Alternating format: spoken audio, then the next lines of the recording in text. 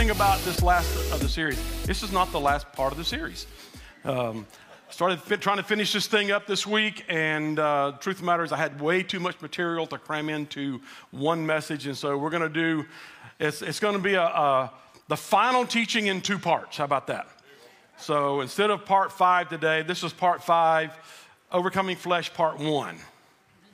And then we'll finish it up. We'll finish it up next Sunday.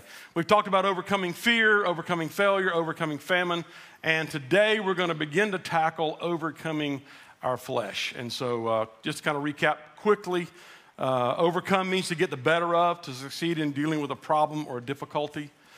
Overcoming requires complete dependence on God for direction, purpose, fulfillment, and strength to follow His plan for our lives.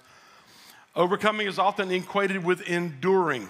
Jesus encouraged those who followed Him to endure to the end over and over and over. He said that. Overcoming doesn't necessarily mean something goes away completely, but we learn how to deal with it and thrive with it happening and move ahead in spite of what we're dealing with. And then the biblical definition of an overcomer is a person who defeats something in a conflict or struggle. And then finally, the overcomers are followers of Christ who successfully resist the power and temptation of the world system. An overcomer is not sinless. Amen? We're not sinless, but holds on to faith in Christ until ... until He comes back and takes us home. Amen? All through Scripture. 1 John 2 talks about overcoming. You have overcome the evil one. 1 John 5, everyone born of God overcomes the world. In the first 2 chapters of Revelation alone, there are 7 mentions of him who overcomes or he who overcomes. And then Revelation 21:7 says it again, he who overcomes. In the early teaching, the first teaching that we did in this series, I talked to you about deliverance and overcoming, or deliverance versus overcoming. To give you some backstory, and this will kind of help you understand why we had to break this up into 2 parts today for the closing of this series. Many years ago here at Gen U, we were under Niceville Assembly of God at that time, but we had a season where we went through this thing of deliverances. Every time we turn around, we were doing deliverance services. We had deliverance teams. There was deliverance here. There was deliverance there. There were deliverances everywhere. Over time, though, and over a number of years, as I watched that, there were some parts of it that just started to concern me, and sometimes even troubled me. People were hurt. They were damaged. People were even offended at the way the approach that we were taking in our altars and even in the concept of deliverance. And honestly, I've thought a lot about this as we worked through this series and down through the years. I can't honestly say, now I'm talking about 25, 27 years ago now, I can't honestly say that I know of one single solitary person that was actually delivered from something during those times and those seasons. Maybe you were, I don't know, okay? And that bothered me too. We spent hours. We had an 8-week revival, and we spent hours after services every night praying for people to be set free from various things. And I just couldn't figure it out. And I spent the last 25, 27 years doing a great deal of study and attempting to understand biblical deliverance. What does it mean? What does it look like? The one thing that I do know is this, that we have to maintain biblical truth, that what we do has to line up with Scripture. But I want to give you kind of 3 or 4 things that I have learned over the last 2 decades plus about deliverance, okay? First thing is this, deliverance is a real thing. Deliverance is a real thing. We see it in the New Testament. Jesus, at a word, was setting people free from the power of Satan and the demonic. Part of what we see today concerns me because it doesn't look like anything in Scripture. Whether don't raise your hand, but many of you probably saw The Exorcist when you were younger. And we always see these things that are on television, and the exorcisms have been sensationalized by Hollywood. but also by the church. And where these sessions go on for hours and hours and hours, and you look at Jesus and the deliverance ministry of Jesus, and he just goes out. And he's free. You know, there's one, we're having conversations with the demonic, and we're asking them their name. Jesus did that one time, and it was a done deal, and the demons went into the pigs, and then people got mad because their livelihood went away, and they tried to kill Jesus again. But you see, the deliverance ministry of Jesus looks vastly different from what we tend to practice in the greater Pentecostal charismatic faith, and even in some segments of Roman Catholicism. I don't see anything in Scripture that looks like the exorcisms that we try to perform today on people. I'm not saying that exorcisms are wrong. I'm just simply saying it doesn't look like what we see Jesus doing in Scripture. But deliverance is a real thing. It is. As Christ followers, the second thing I've learned is as Christ followers, we have authority over Satan and demons. In the name of Jesus Christ, we have the authority at a word, in Jesus' name. We have that. Mark 16 tells us that we're to go into all the world and preach the gospel to everyone. Whoever believes is baptized will be saved. Whoever doesn't believe will be condemned. And these signs accompany those who believe. In my name they drive out demons. It's biblical. It's biblical. And talks about speaking in new tongues and picking up snakes with their hands, which I don't. I did kill a rattlesnake this week, though. Crawled out in front of me, made a terrible mistake. Terrible mistake. I run over him with that 2500 heavy duty and then shot him. Then I picked him up with a stick. But he dead. He gone. One less. The third thing that I've learned is this. Most things that we want freedom from are not demonic. And this is probably one of the most illuminating things that I've come up with over the last 2 decades. Most of the things that we want freedom from have nothing to do with the demonic at all. Most of the things we want deliverance from, this is the fourth thing, most of the things we want deliverance from, God is not going to deliver us from. Oh, but God does it. God will do whatever we ask him to do. According to his will, yes. But there are certain things in Scripture that we have to look at and recognize that there are things that we struggle with and we face in our day-to-day life that we pray, God, take this from me, and he's going, you got to work this out. You got to work this out. Deliverance typically doesn't happen the way we think or even the way we hope that it does. People say that they've been delivered from multiple things, most often still struggle because they're looking not for freedom, but for an easy fix, a quick way out.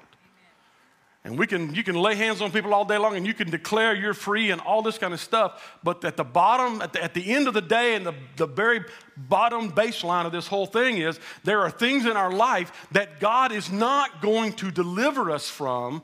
We have to overcome them. And flesh is that thing.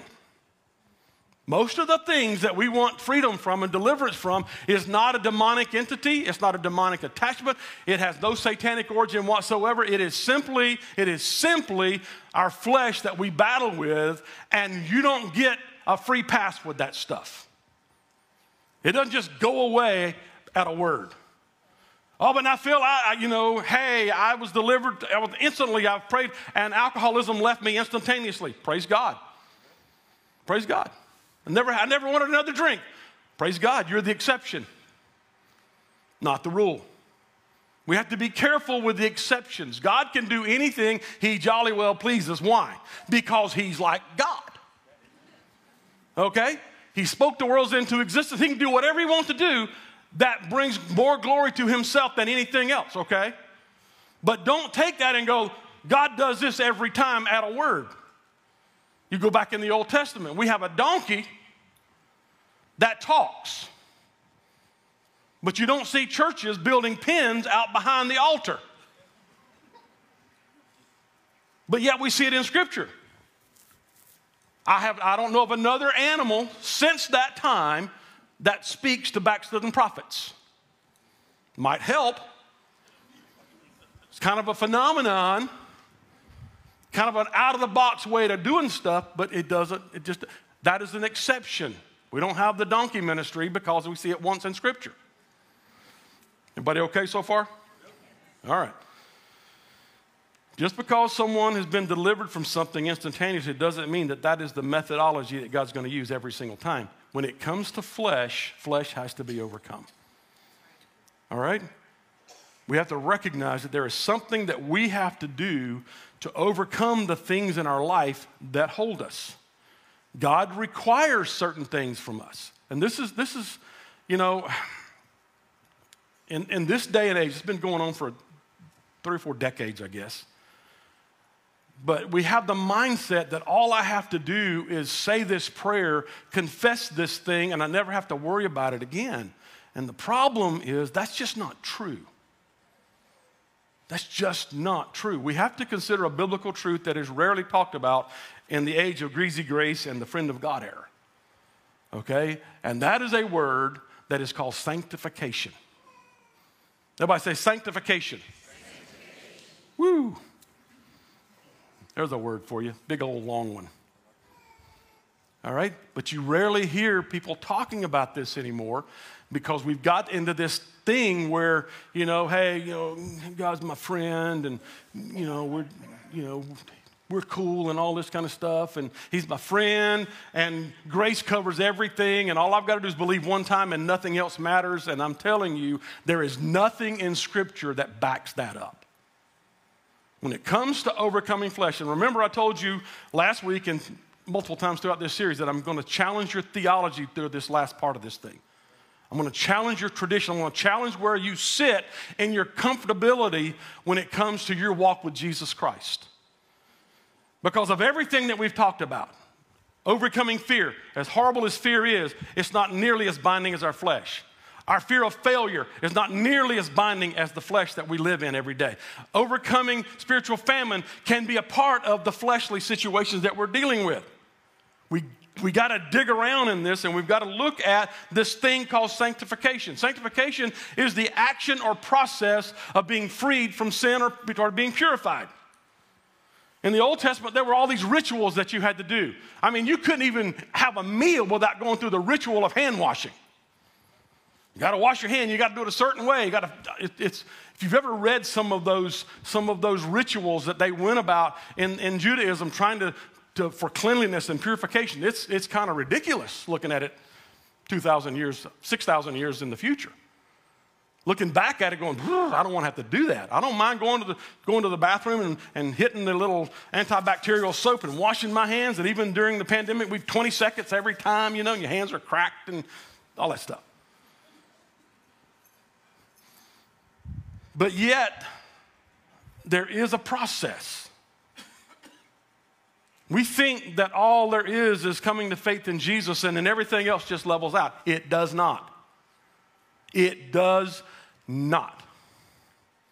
There are things that are required of us. Ephesians 1:4. She chose us in him before the creation of the world to be holy and blameless in his sight. 1 Thessalonians 4.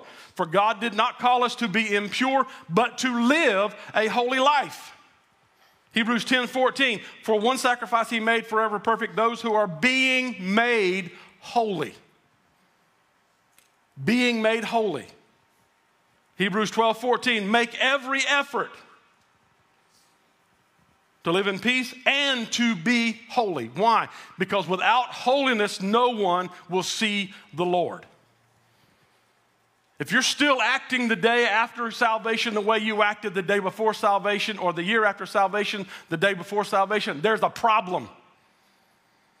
There's a problem. If you're not moving toward a place of holiness, you're never going to be perfect. That's where grace comes in. Grace covers a multitude of sins. But we still have things that we have to do and responsibilities that we have to take for our personal holiness. And sanctification is a process that we have to do, that we have to go through. Sanctification is the action of making something holy. God, make me holy. He said, no, you got to do that yourself. I'll give you the Holy Spirit to help you, but you got to do this. The process of sanctification takes deliberate action on our part. It takes deliberate action on our part, not God's. Look at this, Philippians 2, 12 and 13. Dear friends, as you have always obeyed, not only in my presence, but now much more in my absence, continue to work out your salvation. We like to stop right there. I've worked out my salvation, but have you added with fear and trembling to it? Well, I don't have to be afraid of God anymore. I didn't say you had to be afraid of God. I'm telling you that the Word of God says we work it out with fear and trembling. For it is God who works in you to will and to act in order to fulfill His good purpose. Work out your own salvation. What does your process of sanctification look like as you're working out your salvation? Because here's the deal. I am saved. When I say the sinner's prayer and believe and confess all that, I am saved.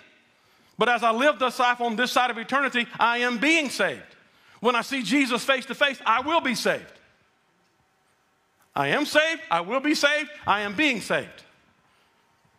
Okay, it's this process that we go through. So let's talk about overcoming the flesh. So what is it? What's the flesh? Is it this? No, it's not the skin and meat and muscle on our bodies. Yes, we get that as flesh, but the flesh is something more. It's the nature that we're born with. It's the nature that we're born with. We're all born into sin. We're all born in sin because of what Adam and Eve did in the garden. Actually, because of what Adam did in the garden. From that point forward, every one of us were born with a fallen nature. Well, why is bad things happening in this world? Because we have fallen natures. Because sin entered the world thousands of years ago in the Garden of Eden. And since that time, sin has been prevalent on this earth. And because sin is prevalent on this earth, we have to deal with things in the sinful realm through our flesh, the things that are inborn in us, the things that are there that are a part of who we are. Now look at this. Galatians 5. We're going to spend a lot of time there the next couple of weeks. Verse 16. I say walk by the Spirit and you'll not gratify the desires of the flesh. Saying you walk by the Spirit and walking by the Spirit are not the same thing. I'm walking by the Spirit. Oh, really? Oh, really? For the flesh desires what is contrary to the Spirit, and the Spirit what is contrary to the flesh. They are in conflict with each other, so you are not to do whatever you want. Underline that, highlight that, put exclamation points around that. Whatever you got to do, blow it up, stick it on your dash. Because as spirit beings, when we come to faith in Christ, we're supposed to be moving from flesh to spirit. And from that spirit, as an outflow of how we're supposed to act and how we're supposed to behave. Are you going to get into legalism today, Phil? No, I'm just going to tell you the Word of God. And you got to figure out how to live it. Okay? You got to figure this out, but I want you to understand that the things of God are in conflict with the things that you want. And what you've got to do is move you closer to what God wants. We got to deal with the flesh in a way that we move closer to what we've got. So it says, if you're led by the Spirit, you're not under the law. Look at verse 19. The acts of the flesh are obvious. Sexual immorality. I'm not going to go through every one of these and explain every one of them in detail, but what does that mean? Any type of sexual activity that's outside the bonds of marriage between a husband and wife. Period. Dot end. Anything else outside of that is sexual immorality. Well, then why did God give me the desires?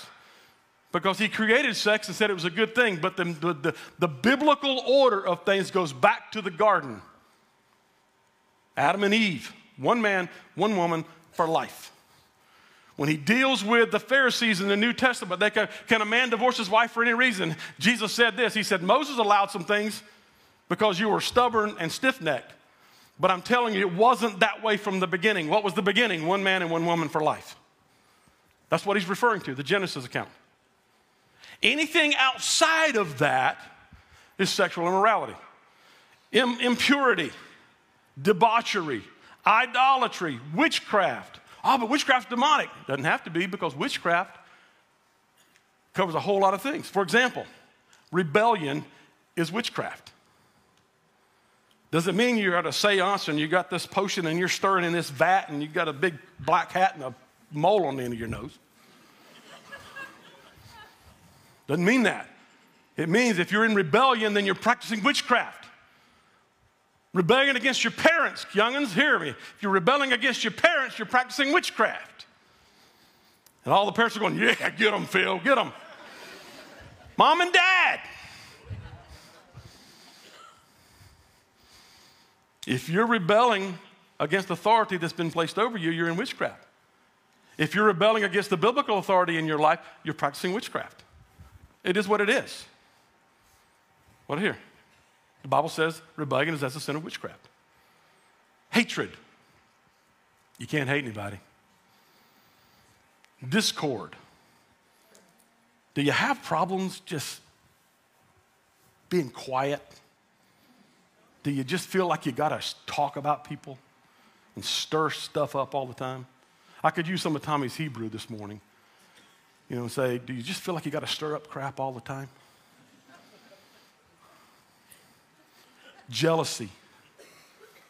Fits of rage. You know, one fit is okay to a point in a 2-year-old. But an angry temper tantrum at 22, 32, 42, 52, and beyond is just ridiculous. But yet, let something not go our way at the restaurant or in the drive-thru or on the highway, and we're telling people they're number one, and we're doing all kind of stuff. Selfish ambition. I want what I want the way I want it. Dissensions, factions, envy, drunkenness, orgies, and the like. And here's the pill that's hard to swallow. I warn you, as I did before, that those who live like this will not inherit the kingdom of God. It doesn't matter how many times you said the prayer and confessed Jesus as Lord. If you're still living according to the flesh, then it says here that if you live like this, you will not inherit the kingdom. Now, here's what I want you to understand. I'm not talking about someone that's struggling with this. I'm talking about someone that says, man, that's just the way I am. This is who I am. God's going to have to be okay with it. He's not. He's never going to be. For him to be okay with you and I acting like heathens and acting like the fleshly people that we have inborn in us and not crucifying that part of us, the thing with that means, simply put, that God is not okay with how we're living.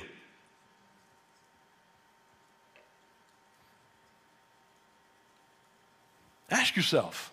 I've never asked someone, said, hey, do you want to go to heaven when you die? I've never had someone say, nah, I don't want to go there. I'll take hell. I mean, I did go to a Black Sabbath Blue Oyster Cult concert when I was much, much younger. For those of you that are not old enough to know who those people are, it was a pretty sobering experience when they all start, pledging allegiance to the devil. I was drunker than Cooter Brown when I went into that concert. And in an instant, I sobered up and got out of there and going, oh, God, forgive me. Please don't let that jump on me. Mom and Dad, if you're watching this morning, I'm sorry. That's a confession at 60 that you probably didn't know about. Happened in Atlanta. Long, long time ago in a galaxy far, far away, Atlanta. I'm not talking about the stuff that we're battling. I'm talking about the stuff that we surrender to and go, this is the way I am, and I'm just going to live it. Listen to me. The question is not, or the argument is not, I was born this way. The argument is, how does God expect me to live as his child? See, that's the argument. That's where we look. When we're dealing with the flesh, you can be angry, okay? Anger is a natural emotion that's placed in us. But when anger dominates you and it's accompanied with sin, when anger dominates you to the point that you lash out and you use verbiage and you attack people angrily, there's a problem there. It's one of the main issues that I had with the last election cycle.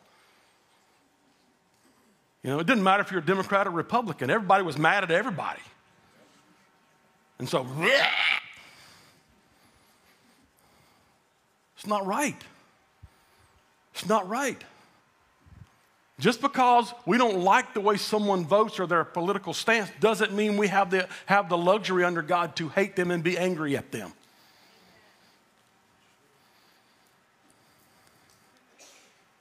Is there something in this list that you struggle with? Is there something in the list that's a struggle for you? I can tell you there's stuff here that's a struggle for me. Most of you that have been around here for a long time, you know that as a very young boy, 10 years old, I became hopelessly addicted to pornography. And for 14, 15 years, pornography consumed everything. It's created unbelievable problems in Kim and I in our marriage down through the years. To this day, I still have to battle flashbacks from time to time with some of that stuff. I'm not talking about something that I'm standing up here going, this is how you should live. You know, don't do what I do, do as I say. I'm telling you, this is how we all have to face this. Every one of us has something in our life. We all have flesh that we have to deal with. Some parts of our flesh are stronger than others. What are you doing in those areas there? What part of your carnal nature is not surrendered to the will and the lordship of Jesus Christ yet? See, that's what this whole thing is all about. Oh, God, deliver me from lust. It ain't going to happen. God doesn't deliver you from lust. God deliver me from sexual immorality. It's not going to happen. God deliver me from drug addiction. It may happen occasionally, but most of the time, that is a fleshly desire that we've fallen prey to, and we've got to overcome that.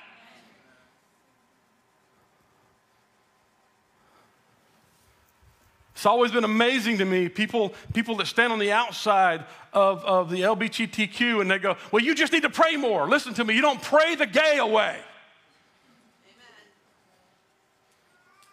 And I know this is not popular teaching in Pentecostal charismatic circles or any circles for that matter, but I'm telling you, there's a biblical way that we're to live. And if you're struggling in same-sex attraction, if you're struggling with sexual identity, you have to work that out with fear and trembling under the guidance of the Holy Spirit and the Word of God, and let God teach you what His Word says.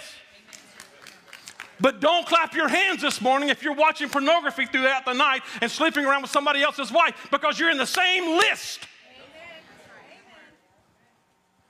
God demands holiness on the part of His children. How we live matters. And sanctification is a big part of our Christianity. Now, that may not be any of you show back up to GNU next week after today. I don't know, but I'm going to tell you this straight up.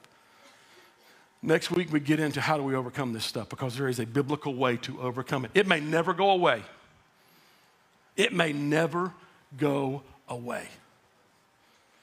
Paul prayed, Lord, deliver me from this body of death. And God said, no. No. God's not going to deliver us from the fleshly nature until we see Him face to face. But while we live on this side, we have to overcome the flesh and its desires and its acts. And that's a fight. That's a fight. Every single day, every minute of every day. Can I get a witness in the house this morning? Let's stand all over the house.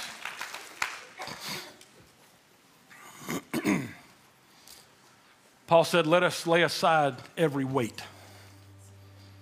Let us lay aside every weight and the sin.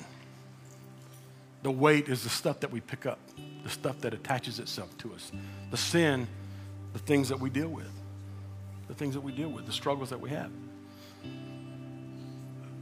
Matthew 7:21 says this, not everyone who says to me, Lord, Lord, will enter the kingdom, but only the one who does the will of my Father who is in heaven. And the Father in heaven says, be holy, for I am holy. That's what He says. There's a walk that we have to live. Maybe today is the day that you acknowledge in your own life that there's some stuff there that's not under the lordship of Jesus Christ. Would you bow your heads with me all over the room?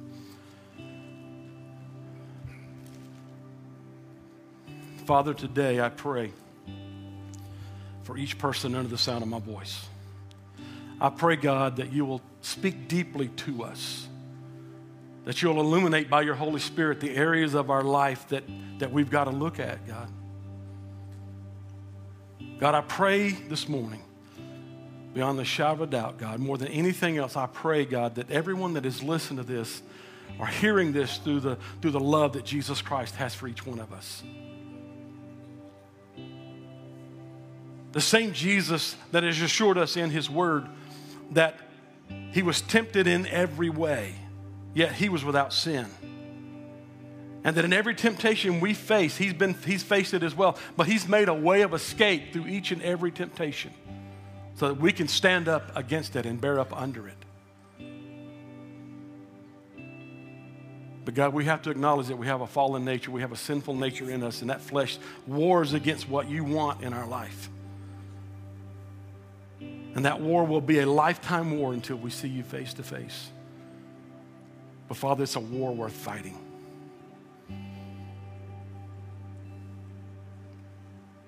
So speak deeply and do your work in our lives today. And we give you praise and we give you glory. Heads bowed and eyes closed. I'm not going to have anybody come forward this morning and say, well, this is a great opportunity to pack the altars and add to your numbers. No, I don't care about that.